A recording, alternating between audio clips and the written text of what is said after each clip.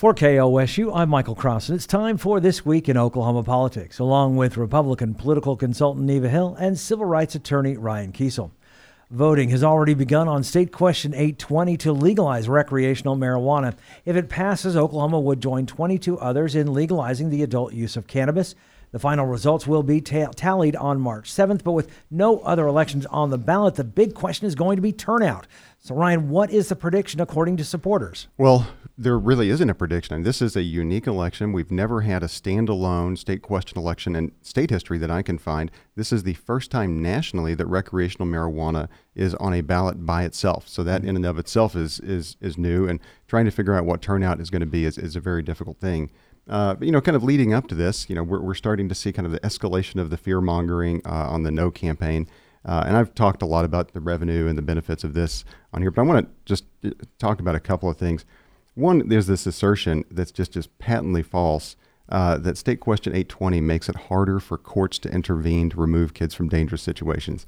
That is just an outright lie for anybody that's saying it, because in fact, the language in State Question 820 is the exact same language that's in current law. The government shouldn't be able to kick your door in and take your kids away just because you've got beer in the refrigerator. The same way the government shouldn't be able to kick your door in and take away your kids just because you have legal marijuana in your house. Now, if you're using that beer in your refrigerator or the marijuana in a way that creates a danger to those kids, courts can act. They can intervene. They can intervene today, and they can intervene after State Question 820 passes. The language and the standard for the courts is exactly the same. And as a dad who responsibly and legally uses marijuana, it's kind of terrifying to think that the opposition out there is of a mind that I should have my kids removed from my house just because I'm legally and responsibly using marijuana today. Neva. Well, what I think is fascinating is what you said, Ryan, about the fact here's a freestanding election on an issue that has been so much on the forefront of discussion now for so many months. I mean, even though the campaigns, kind of lulled and didn't really kick in until right here at the end.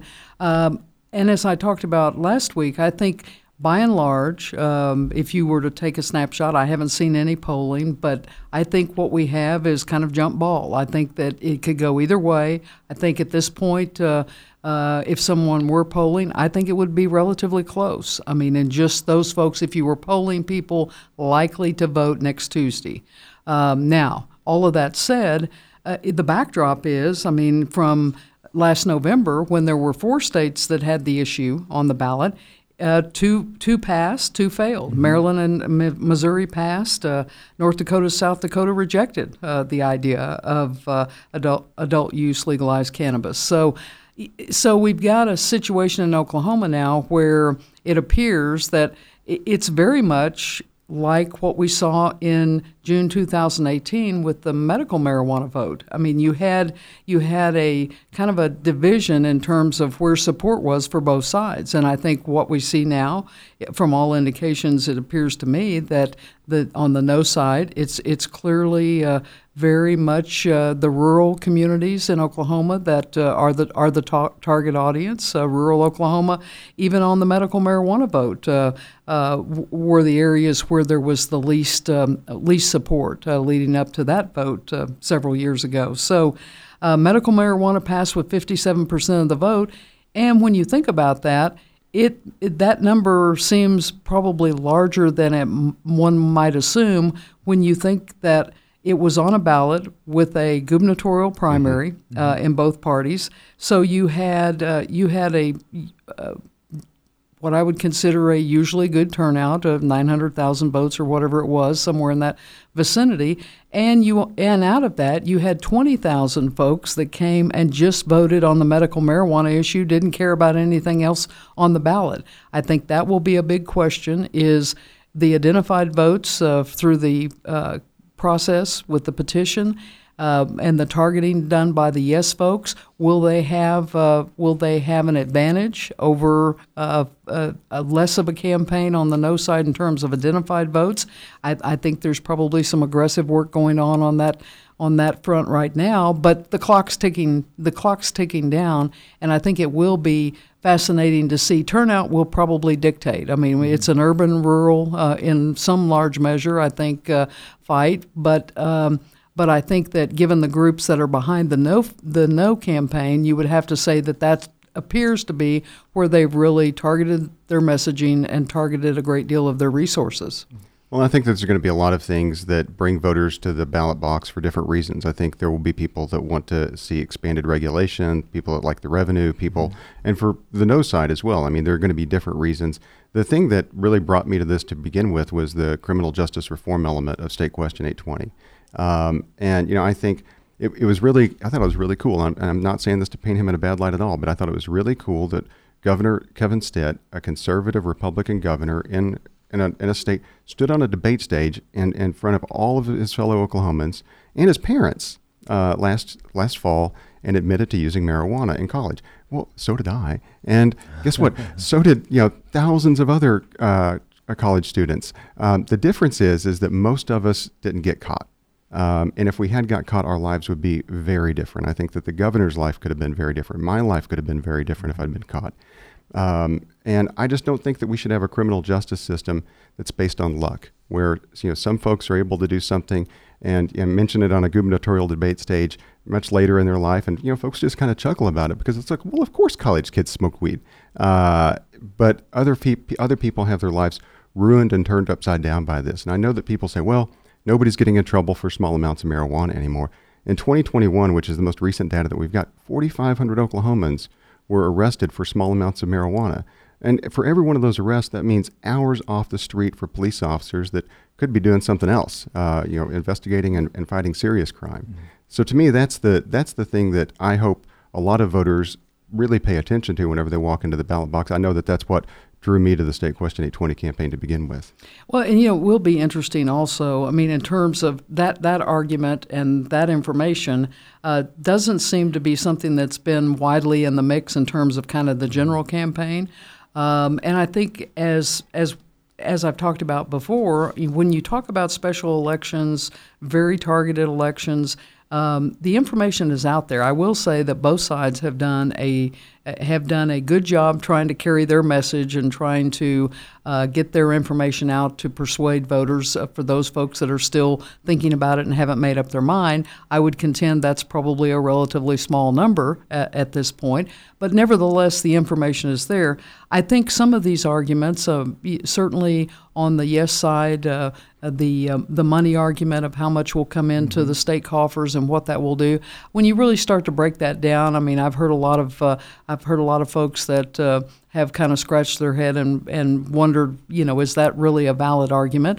By the same token, I'm sure you hear on the other side, Ryan, folks that, scratch their head with some of these arguments, just like that you've mentioned in the past, that are being made by the no side. So long and the short, voters have an opportunity to make their voice heard by going to the polls, early voting Thursday and Friday this week. There will not be early voting on Saturday. So early turnout, absentee voting, and then day of voting, all of that will culminate on Tuesday. And I think it will be fascinating. And I think from a larger standpoint, this will be something that will get some national attention because of the fact that it's been, as I mentioned up front, the fact that there's been no real pattern on these votes in other states. I mean, some have passed, some have failed, some have been more heavily funded on one side than the other.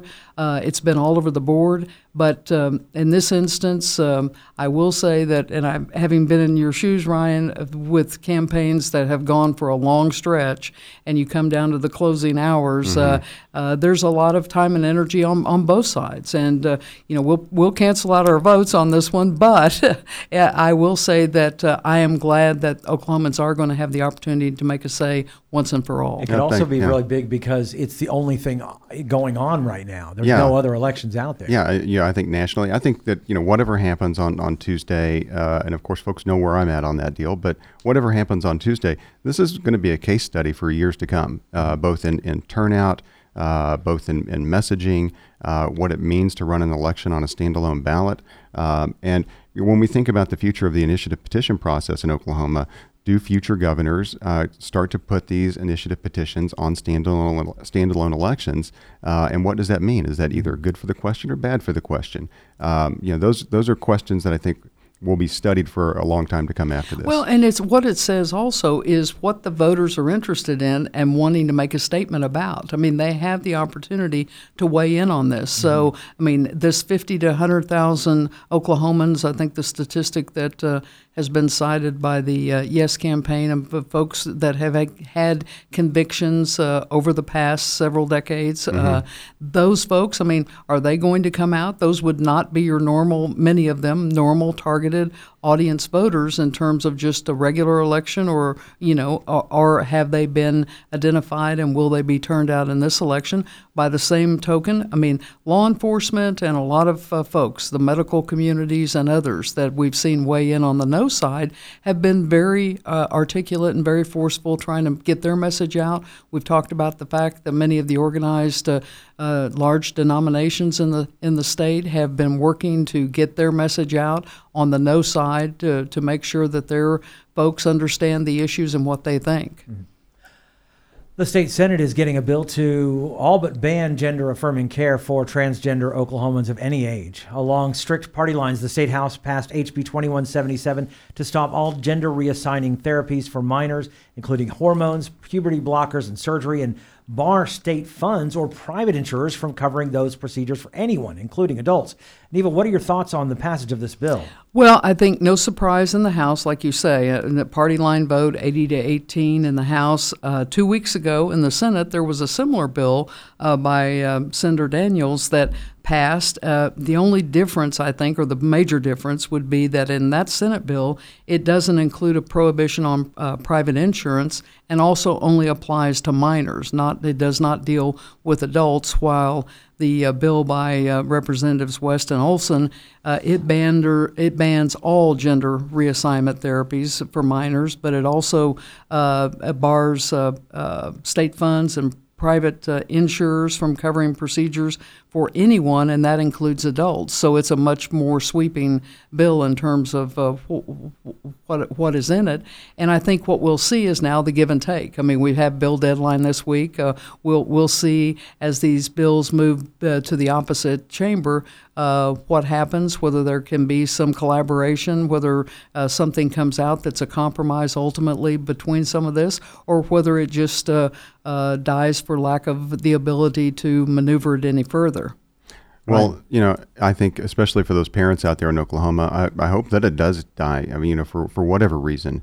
But I try to put yourself in the shoes of a parent right now that is either about to go take their child for evaluation and treatment for what may be gender dysphoria, or maybe people that are already receiving treatment for gender dysphoria. And almost all of the time, that treatment doesn't require medical intervention. Most of the time, at least for a very long time, you don't get to the part where there's medical intervention, and that's because there are standards of care in place. The physicians that work on this in Oklahoma are very careful and thoughtful, and they understand that you're dealing with children in very vulnerable situations, both because of the medical diagnosis, but also because of society around them. And of course, this legislation makes that harder. But you're also dealing with parents that are trying to navigate something that most parents probably had never even considered would be on their radar screen as a parent. But here they are, and just like every other parent in Oklahoma, they're trying to do the very best for their kid. I think the most cruel part of this legislation is that for those individuals that are already receiving medical intervention, that they would have to stop. I mean, that's kind of wild, that the state of Oklahoma would step in and say at some point, you're going to have to stop taking this medicine that a medical doctor said that you should be taking as treatment for the condition that you've been diagnosed for. I think in any other instance, Oklahomans would be appalled at that. And I think that because most Oklahomans don't think about transgender issues or gender dysphoria, and because so much of it has been caught up in a culture war rather than talked about in terms of medical science, it's separate and apart from maybe other things like cancer or something like that. But I think for those parents, this is truly terrifying. What it's going to mean for them and their kids. And anytime you've got legislation that, if it passes, just reasonable, regular folks think that they've got to maybe pick up there's everything that they've got here and move to another state for the best interest of their child. I mean, this isn't This isn't liberals whenever, Trump won and everybody's like, I'm going to go to Canada. Nobody went to Canada. I mean, maybe some people did. But this is people that are saying, these are just regular folks, not probably most of them not partisans, just regular parents. And now they're thinking, I have to leave this state that I may love, that may be my home, just so that I can get the medical care that my kid's doctor says that they need. The legislature shouldn't be substituting themselves for those decisions. A new poll finds a majority of Oklahoma voters support a moratorium on executions in the state.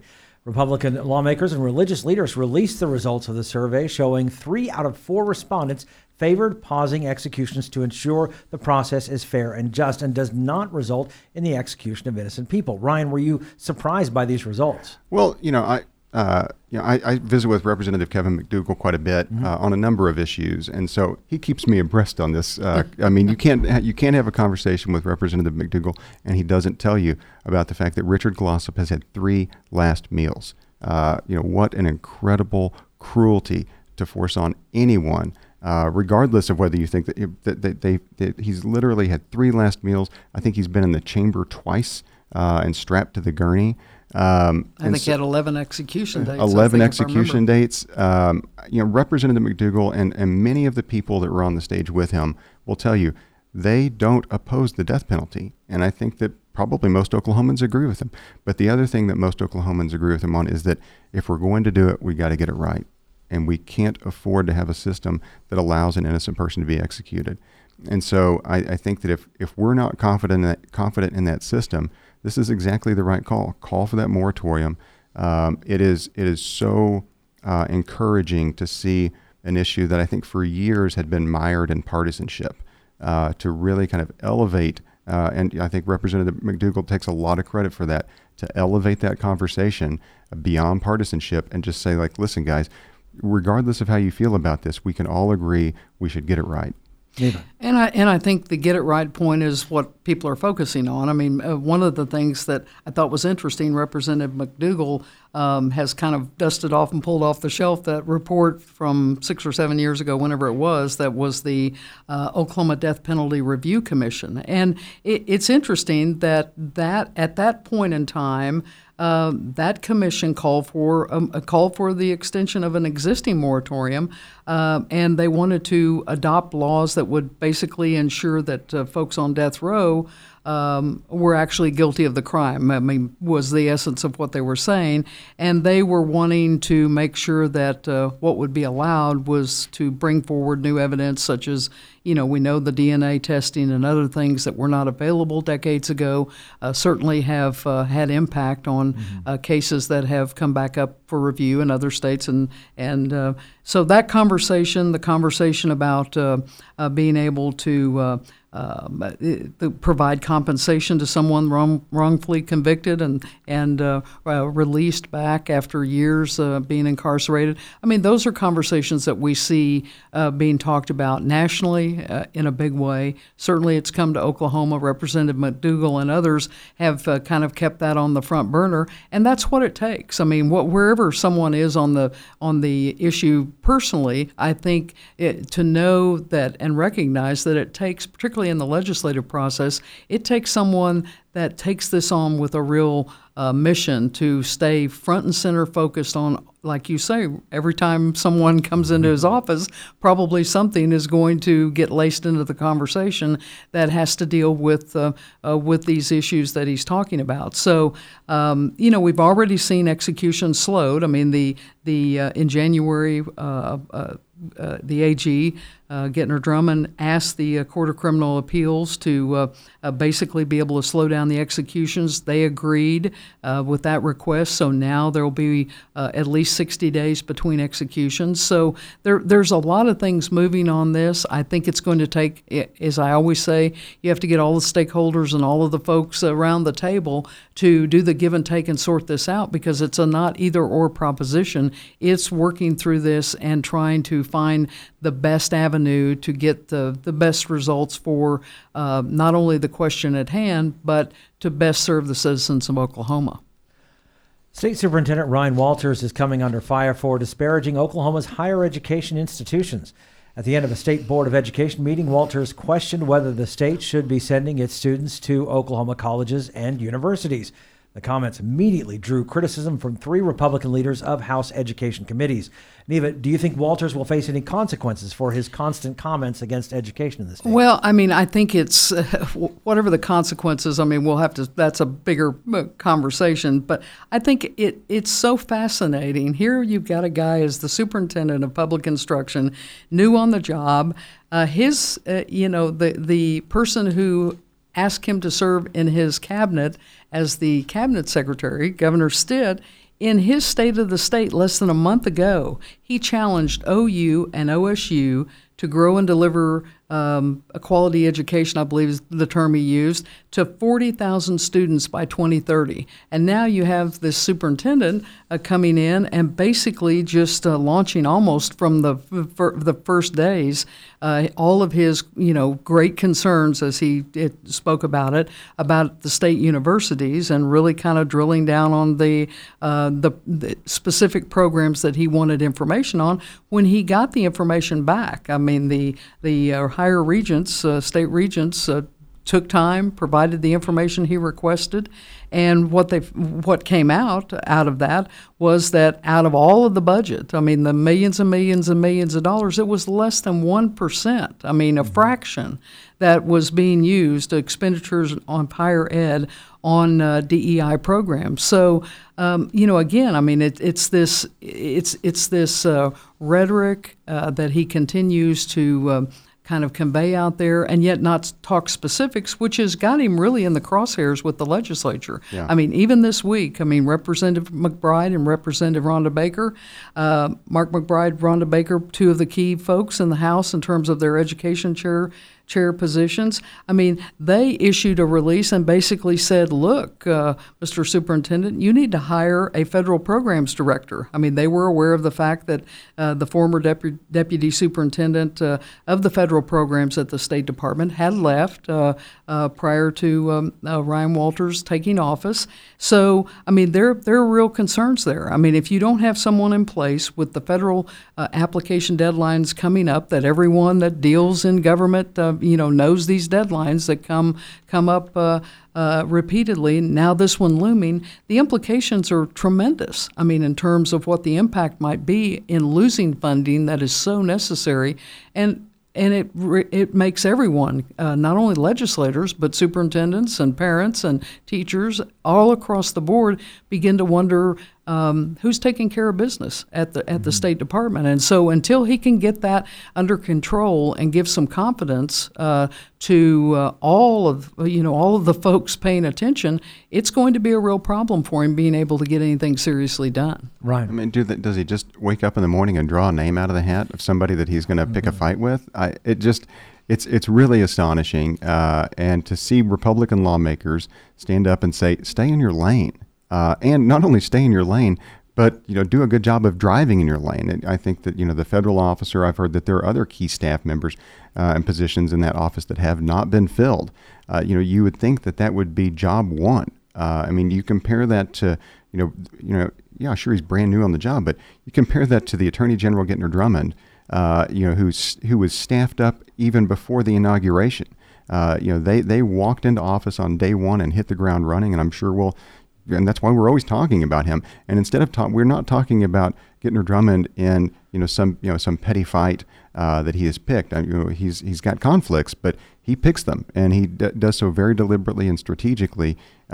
This is just kind of chaos in the State Department of Education right now, and it's difficult to see how Superintendent Walters can be successful at all with anything that he even cares about. Now, of course, I don't like a lot of the things that he cares about, and I kind of don't want him to be successful, but I also don't want chaos and confusion in our top education office in the state of Oklahoma. Teachers don't need to worry about that. Superintendents don't need to worry about that.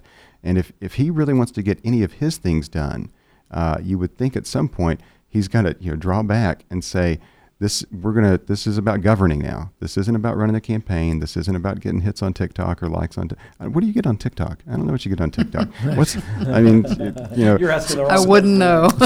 Some of our younger viewers, please tell us what it means to get something on. Or Ryan Walters, Superintendent Walters, call us and let us know what it means. Is it a thumbs up? I don't know. But whatever that is that he's chasing is not good for the state. And if he just looks at it from a self-interest perspective, which I hope that our elected officials look beyond that, but if he was just looking at his own self-interest, it's in your self-interest and for your agenda if you stop playing these games. Well, and it's not a partisan issue. I mean, the Republicans don't relish the idea that they have to continually kind of take someone to task that's an elected official in their party. But we're talking about education, and we're talking about the impact on virtually every household in the state of Oklahoma in some fashion. And so it has to be front and center, just like all of the discussion on education bills across the board have to be up front, something that all lawmakers on both sides of the aisle take very seriously, because these are the kind of issues that they hear from their constituents on a regular basis. And is there concern that we've got someone like as prominent as Ryan Walters actually shining a bad light on the Republican Party itself?